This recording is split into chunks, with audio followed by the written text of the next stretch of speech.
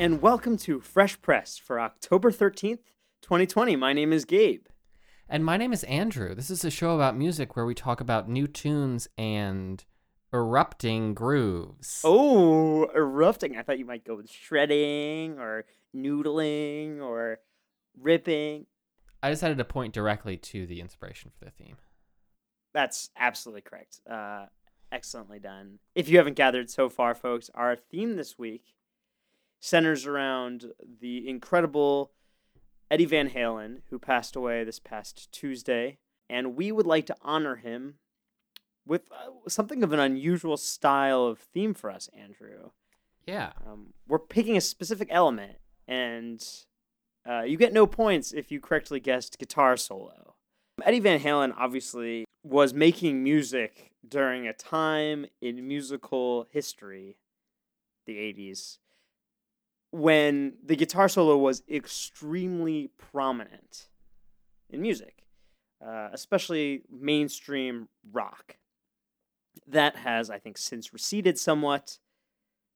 But Andrew and I would like to present a couple of gems from the past decade that we think are excellent examples of the guitar solo. We'll probably talk a little bit about the actual song as well, but I think the focus on the whole is going to be on this one specific part of these songs. So, with that said, Andrew, tell us about your song and your solo and your guitarist. So, the song that I have brought is by the guitarist Bombino, and the title of the song is Kamu Taliat, You My Beloved.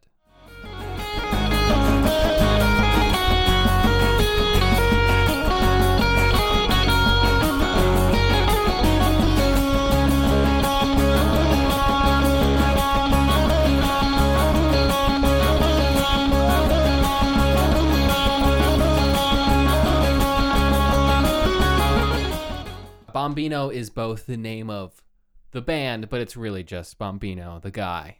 He is the singer, but more importantly for this episode, he is the guitarist, Bombino. Just a clarification on the name of the artist, that's Bombino spelled as in like the explosive device? Yeah, as a opposed to the Bombino. Italian Bambino. Which, Well, it's funny that you say that, Gabe, because that is the inspiration for the name. oh, I didn't get that far. Yeah. He was the youngest and smallest member of the band. I see. So, Il Bambino. Yeah.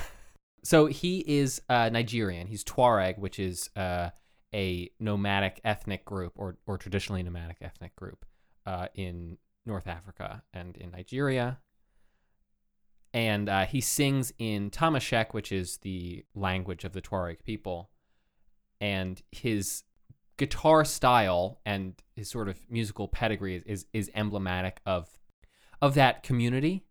There's a lot of Tuareg guitarists. I feel like we talked about this on the podcast before, but I can't figure out why, because I've never brought another Tuareg guitarist, right? No, I brought a Tuareg guitarist. You did? Who? Also from the same country, which, by the way, is Niger, not Nigeria. So, Sorry. Yeah, he's Nigerian, not Nigerian. music from Saharan WhatsApp 5, and the guitarist for that one was Amaria Hamadallah. Maria Hamadallah, of course. Anyway, that's why we've talked about Tuareg guitar before. Great, then we don't need to explain that. Go listen to that episode, which was at some point. I don't know. Yeah, at some point. I don't know when now. I have to go back through all my notes. Yes, our episode from May 26th, we talk about Tuareg guitar. Great. And I'm sure we did it perfectly and covered every single nuance, so you can refer to that episode.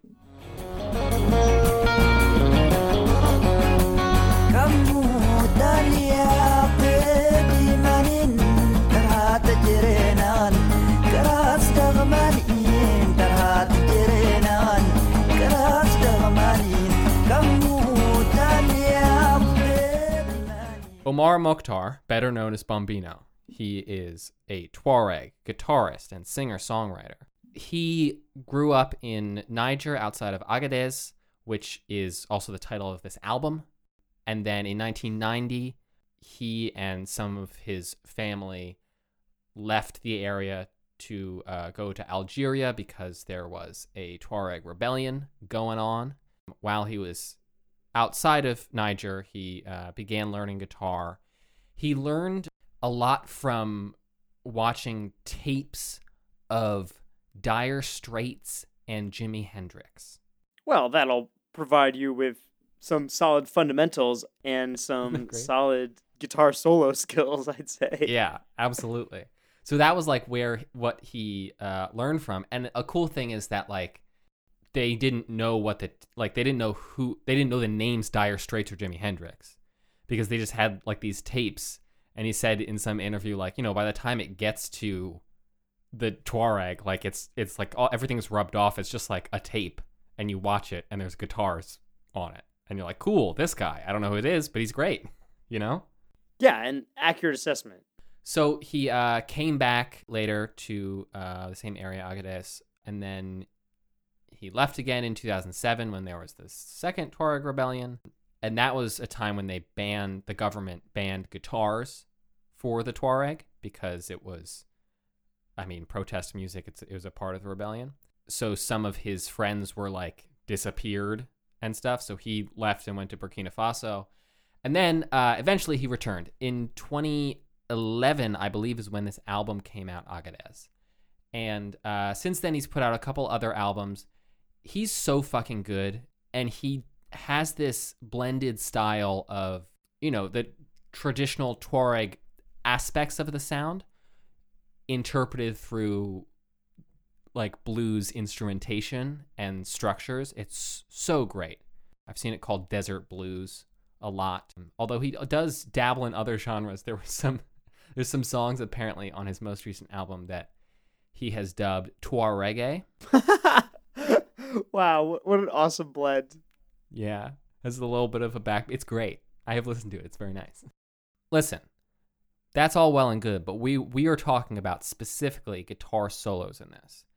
I had the thought to pick a song by Bombino. I said to Gabe, I probably shouldn't bring something from Stadium Arcadium. I should probably pick something a little less well-known. So I decided to pick a widely lauded guitarist like Bombino. And I listened to a bunch of his music, and specifically the last minute of this song is what really sealed the deal for me.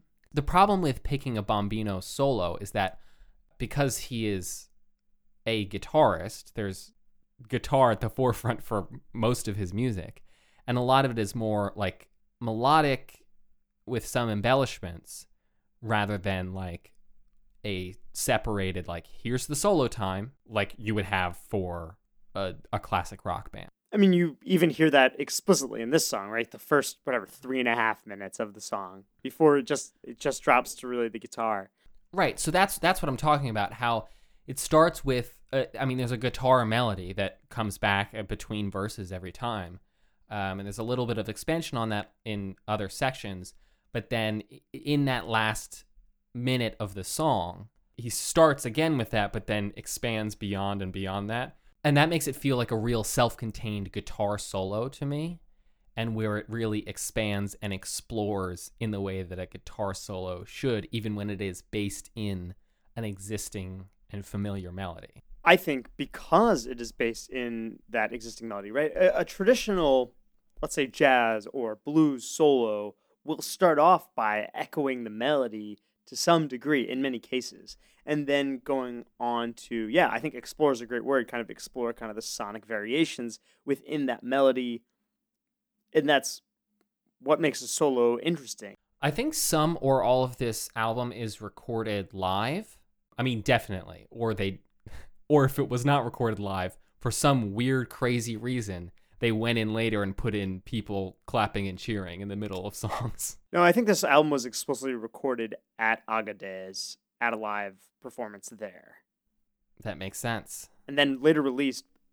But the whooping that's in the background while he's playing guitar is awesome. Right. So that's what I really love. And what frustrates me about this song, the one thing I don't like about this song is that it fades out. And I'm like, if this was a live thing, then he had to fucking end it at some point. So I want to hear it get to the end. I don't want to hear it just fade away. That frustrated me. I think there's an aspect of this of the like structure where it's just like verse solos, verse solo, verse solo, verse solo kind of thing, that I just feel like I could listen to this for like 20 minutes instead of 4 minutes. So when it fades out at 4 minutes and 30 seconds, I'm like, no, I could just keep going. Which, to be fair, he does do for other songs on this album. And maybe that's what made this one feel more like a self-contained solo, because it wasn't just like a 10-minute jam. It was like, here's the song, even though it fades out, it does have an ending. And here's a clear section where it's like, this is where the solo really comes in. The live atmosphere, I think, is something that if you realize that that's what's happening in the background of the song, sort of adds some thrill to it. And one of the things that I love about this, and I would love to see Bombino live, is because this last solo just sort of keeps going. There's no like break in it.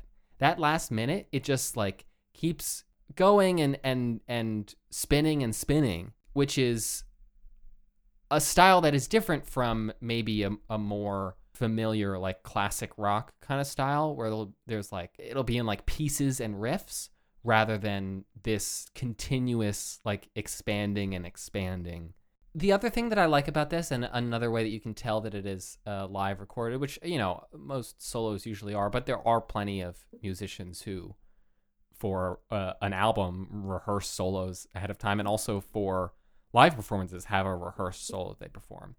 But near the end of this, there's a little bit of like, it's not like mistakes, but there's a little bit of like bleed and a little more slide into the guitar that you don't normally get from him, that I just really like, and really puts me into that mindset of, God, I wish I could A, see any live music, and B, see like an incredible virtuosic musician like Bombino live. One element of the theme this week that I wanted to explore is how the guitar solo has evolved. Like I mentioned kind of in the intro, the guitar solo is no longer a fundamental piece of rock music even, or like popular music to any extent. Like if you're listening to a classic rock song, like, I don't know, Queen or Led Zeppelin or U2 or like insert band here, you expect a decent number of the songs to have some sort of solo section for the guitar. And a lot of famous songs have very famous solo sections. That sort of thing has disappeared, but it's also evolved in really interesting ways. In this particular case, as you mentioned, right, Bombino grew up watching tapes of Jimi Hendrix, obviously famous for guitar solos, you know, come from a long history of like basically blues music. And he has appropriated that style in the best way to fit inside his musical culture and experience.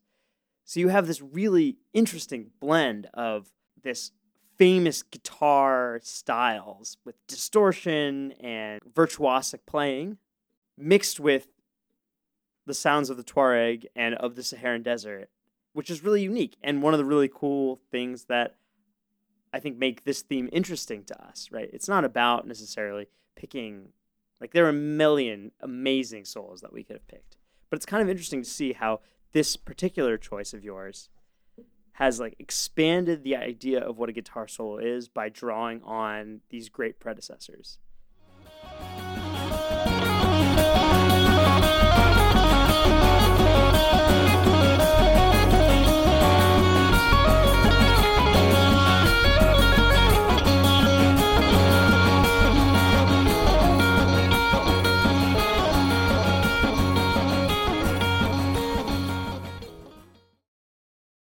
Gabe, when we picked guitar solos, I was pretty sure you'd bring St. Vincent, and lo and behold.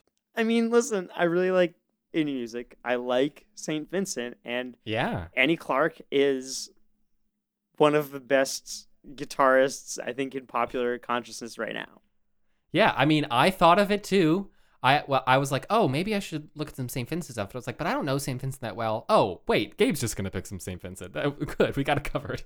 Yeah, you do have me pegged. You know me pretty well. The particular St. Vincent song that I've chosen is Surgeon off her 2011 record, Strange Mercy. Best friend is surgeon, come cut me open. must find a surgeon. Come cut me open. So one note that I want to start with here is when Andrew suggested this theme, he said, well, we're just going to get rid of the fame component that we normally have. Like, if you want to pick something a little more famous, that's fine. Normally, St. Vincent would not qualify for this podcast, I think. Yeah. She's fairly well known. You know, she had a pretty major album collaboration with David Byrne of the Talking Heads in 2012. For those of you who are less familiar with St. Vincent, her name is Annie Clark. She is from, I guess she was born in Tulsa, Oklahoma, and grew up in Texas or something, and ended up going to Berklee College of Music, and then dropping out after a few years. But I think that specific learning experience has actually influenced her music considerably. She's released a number of albums. Her most recent album was titled Mass Seduction, which came out, I want to say, fall 2017. But she's released a few even between then and 2011 when this record, Strange Mercy, came out, which I think is probably still my favorite of hers. She really leans on guitars, in particular in this record, and it sounds great. So, this song, Andrew, Surgeon. Mm-hmm. Even before you get to the guitar solo, which is more or less the last 45 seconds of the song, there is some incredible guitar playing happening. Like the main riff, that's just her playing the guitar.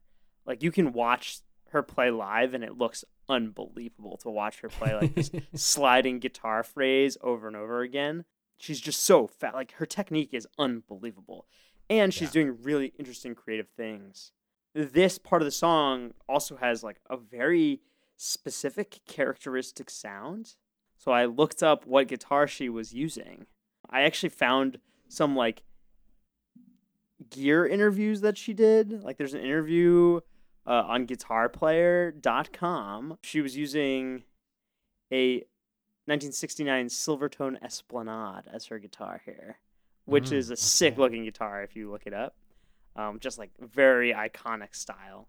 She even provides like the details of like exactly what her like pedal setup is.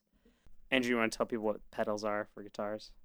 So when you want to play electric guitar, you put a cord in the guitar and you plug the other end of the cord into an amp so that it makes sound that's loud. In between the guitar and the amp, you can put a pedal, or more likely, a bajillion pedals, and run them all through in a line. And then basically, the reason that it's a pedal is you can turn it on and off with your foot or adjust it with your foot. So as you are playing, you can turn on and off different effects and layer them and interpolate them and make them modify one another. And that is how you get guitars that sound like they're not guitars, like in this song. Yeah, right. So the solo I'm going to play for you, I'm going to play a couple different clips. One is going to be the solo that's on the record.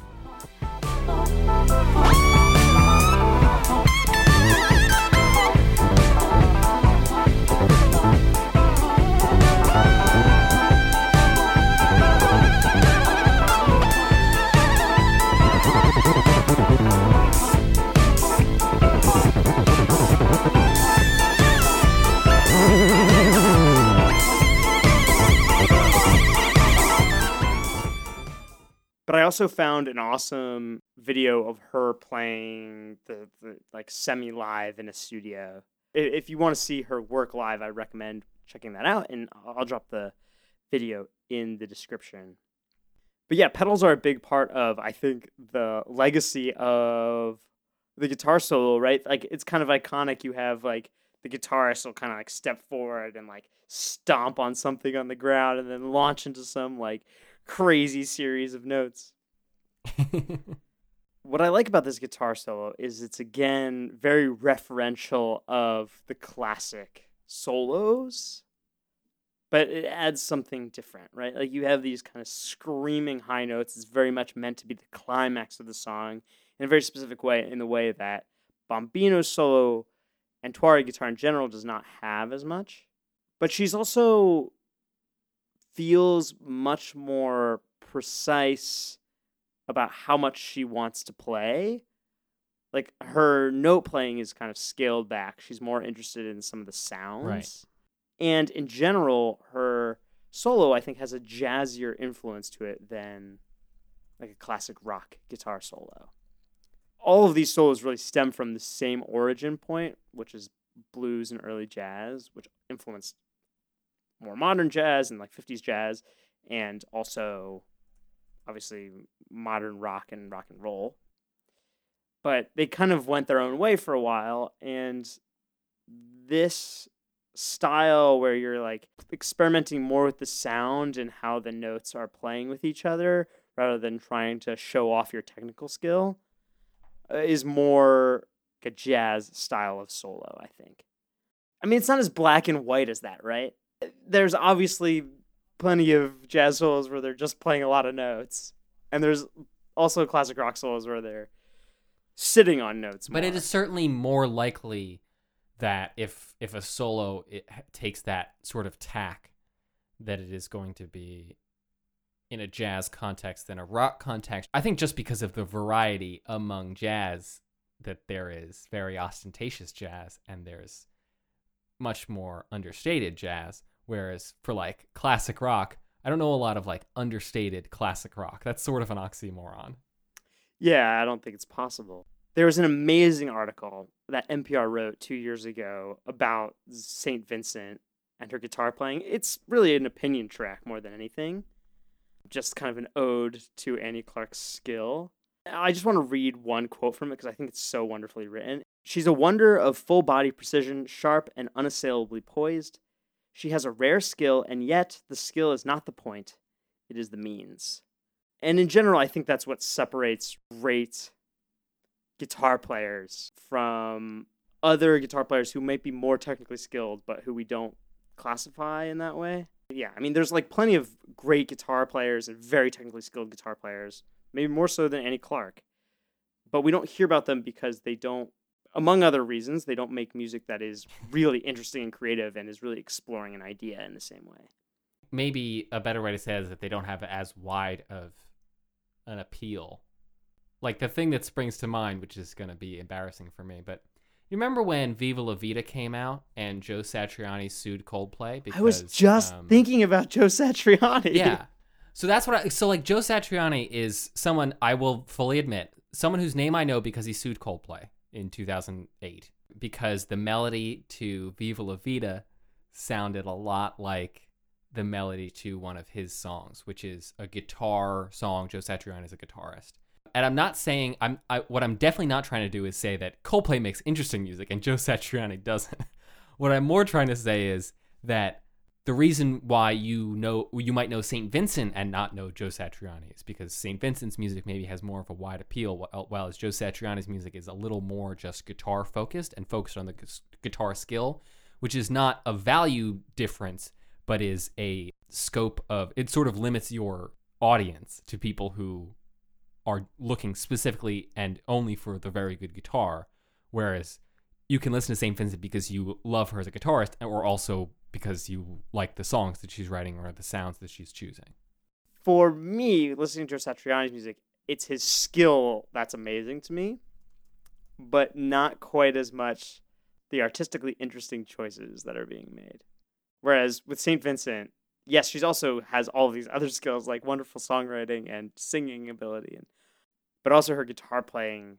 Again, I think it being a means to an end is kind of a more interesting idea. And, it's what separates lots of great soloists, this idea. At some point, you exceed what's necessary from a technical standpoint, and it's really about purely the artistic and creative aspects.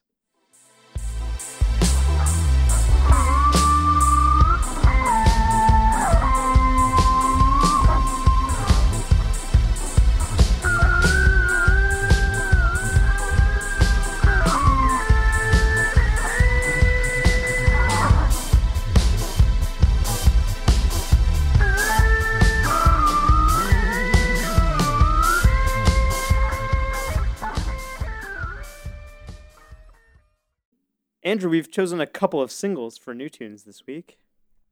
That we have. Mine is by This Is the Kit, and it is entitled Was Magician. When she came into her power, she was younger than the others, wasn't ready, slower learner, but the power, it was in her. This the Kit is a folk band project that is fronted by Kate Stables, who is a British musician. It's mostly her project. There's some other people in it. You know, it's a song that I'm picking, so it's a folk project that's basically one person. I do have a question, though, already about something you've said, which is she's British, but she lives in France. Correct. But she's from Winchester. Oh, but as we've established, England is France, so... Yeah, so Winchester is Paris. That's what we've always said. This single is, I assume, the last to be released off of her upcoming album, Off, Off, On, which comes out on the 23rd of this month. So that's just in 2 weeks, or I guess a week and a half when this episode comes out. And this song, Was Magician, is another one of those things where it's like, I really wasn't sure what to pick. I didn't have anything that I was like looking ahead to this week. I added some stuff to a place, and then I just kept coming back to this song because I just really loved the sound and the intricacy of it. Yeah, it's a gorgeous song and really compelling lyrically. Yeah, the title, actually, the lyric, the choice there was one of the things that really drew me into it and made me listen closer, because it's entitled Was Magician.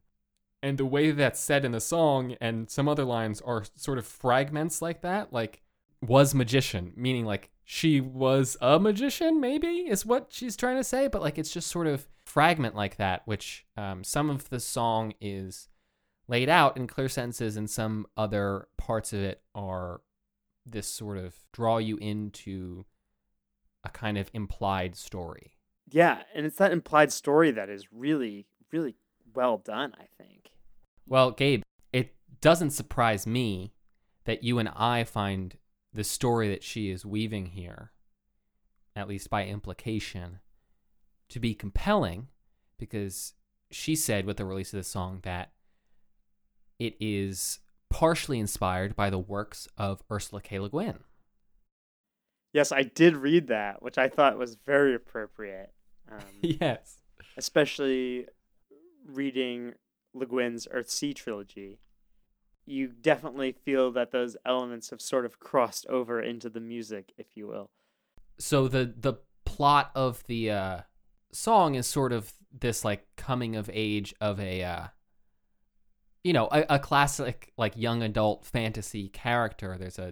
There's a child who is powerful, and they sort of have to come to terms with how their power works and what that means and how to control it and how to let it expand.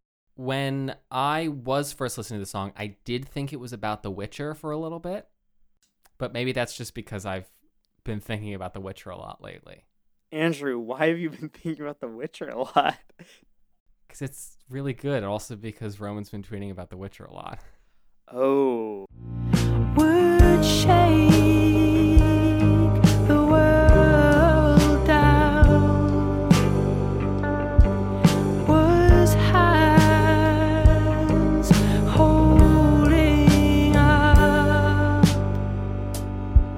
She was Something that I also really love about this song, Was Magician, is just the layering of sound in it.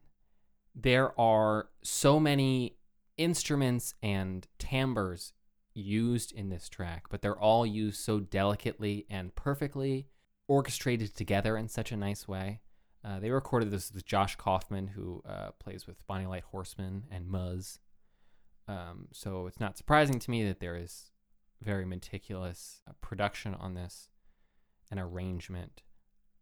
There's a couple different synths, a couple different like keyboard sounds in here that are really well crafted to be warm and sort of like rounded in their attack. Like there's nothing sharp in this song. The drums are a little muted and a little fuzzy. Those synths are a little soft. Everything sort of works nicely to this thing, and it builds up. It's not that it's a quiet in the background kind of song, but each piece is on its own sort of muted and softened, but together they build up to this like delicately blossoming flower. The climax of the horns, The horns. which listen, would this be a Fresh Pressed podcast if I weren't talking about some delightful horns? Sure wouldn't. They're excellent. And you're right, they're quite muted and low in the mix. And you hear them at first, and then at like the top of the song, they kind of, yes, unfold as in your ever-present flower metaphor. Music is flowers. I've said it, and I'll say it again. Music is flowers.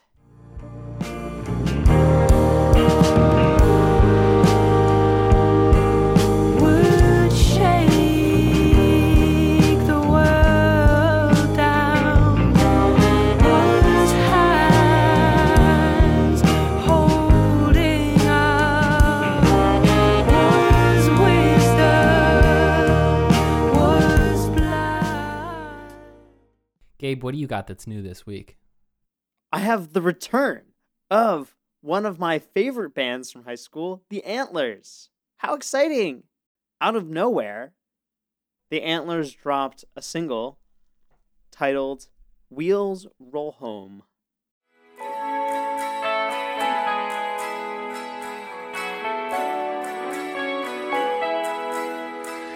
There's a point way out past the present tense. We're weeks away, make a lot less sense. But for now we work with the time apart. All right, so this song, Andrew, is a little bit on the nose, shall we say. This is a band, the Antlers, that broke up ostensibly 5 or 6 years ago. They haven't really been touring or making music in that time. Things seemed pretty official as of 2017 when the kind of the leader of the project started releasing his own solo stuff. And then this song comes out, Wheels Roll Home, which is really about like reuniting and seeing somebody and be like, how could I have left this? This is great. So a great way to introduce your comeback. But the Antlers in this particular rendition are comprised of Peter Silberman and Michael Lerner. Silberman has traditionally been the driving force of the project since like 2007, but the other members have been important during their, I guess, heyday in around 2010. All of our heyday, really. Wow, I hope not. Jeez. Around that time, Darby Chichi was also a major contributing component of the group. They released a number of albums. Most famously, they released a record titled Hospice, where they worked with Sharon Van Etten on some of the vocals, and it's about an abusive patient with terminal bone cancer that might be like the single most devastating record I've ever listened to. Yeah, I think we had this discussion. I think you mentioned Hospice when when we were talking about the microphones, because I would say A Crow Looked at Me is one of the most devastating albums of all time. Anyway, so they're back with this beautiful song. I do think it's gorgeous, and they have some lovely instrumentation. They got John Nache of the War on Drugs to play that bass clarinet line. And I just think like the guitar like lines that run through this song are gorgeous. They're really beautiful. Yeah, I found it really lovely. I, not being an Antlers scholar, because this song is like Wheels Roll Home edit, I was like, maybe this is just an old, different version of a song that they already released, because I don't know that much about the Antlers, so I might not be familiar with it. But I was delighted to see that it was new, and I was confused as to why they put edit in there if they weren't going to release like an extended version. Well, so I had the same thought process. I was like, is this a cover of something, or did they release the song previously? My best guess, Andrew, is that there's an actual album coming at some point. And this is the single, and there will be a full-length version. But I also could be completely wrong. They have not actually announced an album, although they have a lot of artwork. So, and their website seems geared that way, and so does their Bandcamp. So I'm optimistic. We've been burned before, like when the Postal Service tweeted something mysterious and it turned out to not be a new album. Yeah, but they didn't drop a song. No, but they said they had like a tomorrow thing that was very mysterious, and I was like, oh shit.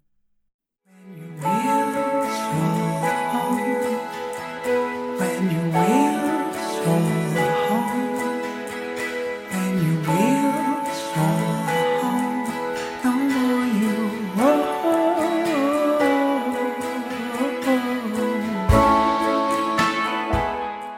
The other aspect of this song that I loved was the mixing on the song. The instruments are pretty low in the mix, and everything feels like gentle and backgrounded, and it's very soothing. And I think that complements the song quite nicely, and the lyrics of the song quite nicely. The lyrics of the song are about like the warm, lovely feeling of getting back together. Yeah, it's a comforting and comforted sort of sound. I didn't know that I was looking for this sort of a song until I heard it, but it brought me a lot of peace when I listened to it, and I wanted to share that with everybody else.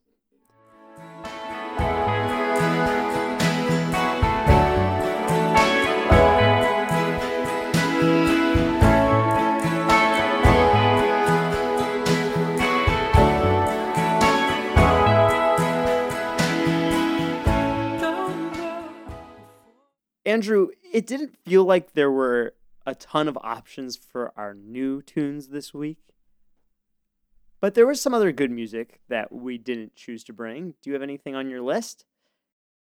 Yeah, well, there was one big thing for me that I was very excited for, but I didn't feel really fit the parameters of this program, which was the album from Kronos Quartet called Long Time Passing, which is Kronos Quartet, which is a string quartet, and a bunch of guest musicians performing songs written by or made famous by or just famously performed by Pete Seeger in honor of his life. He turned 100, or he would have been 100 last year. Kronos Quartet did a concert in honor of him last year, and then decided, as I think they often do, is like, well, let's put that on wax. So they did. And it's really great. There's a lot of excellent versions of songs, as well as a extended kind of collage piece called Storyteller that uses a lot of clips of Pete Seeger speaking and singing and in interviews and on stage that I found really, really charming. There's a major release from Future Islands titled As Long As You Are, new record. I find that a lot of music by the Future Islands sounds similar. However, it is all delightful because their lead vocalist has an incredible, unique voice. A big old, I guess, double album from Cutworms entitled Nobody Lives Here Anymore. It's like 20 songs. It's good if you want sort of that classic rock, folky sort of sound, Everly Brothers kind of sound. Cutworms executes that perfectly. The Goodbye Party put out his record Beautiful Motors this week, which we brought a song off previously on this podcast. It's great. I loved it. It's so good. Wow. Great album. I also really enjoyed a record from Gene, which is self-titled. That's Jeen. I don't really have a great descriptor word. Kind of punky, but kind of poppy, kind of all over the place, but enjoyable and excellent. With that, we shall conclude our show for the week. You can follow us on Twitter at FreshPressedPod. You can see a Spotify playlist with selections from our show, which we will leave in the show notes. Andrew and I will be back on October 19th with more tunes and more grooves. But for now, I'm Gabe. I'm Andrew. And you've been listening to Fresh Pressed. Isn't it October 20th, though? No! Okay, just cut it there.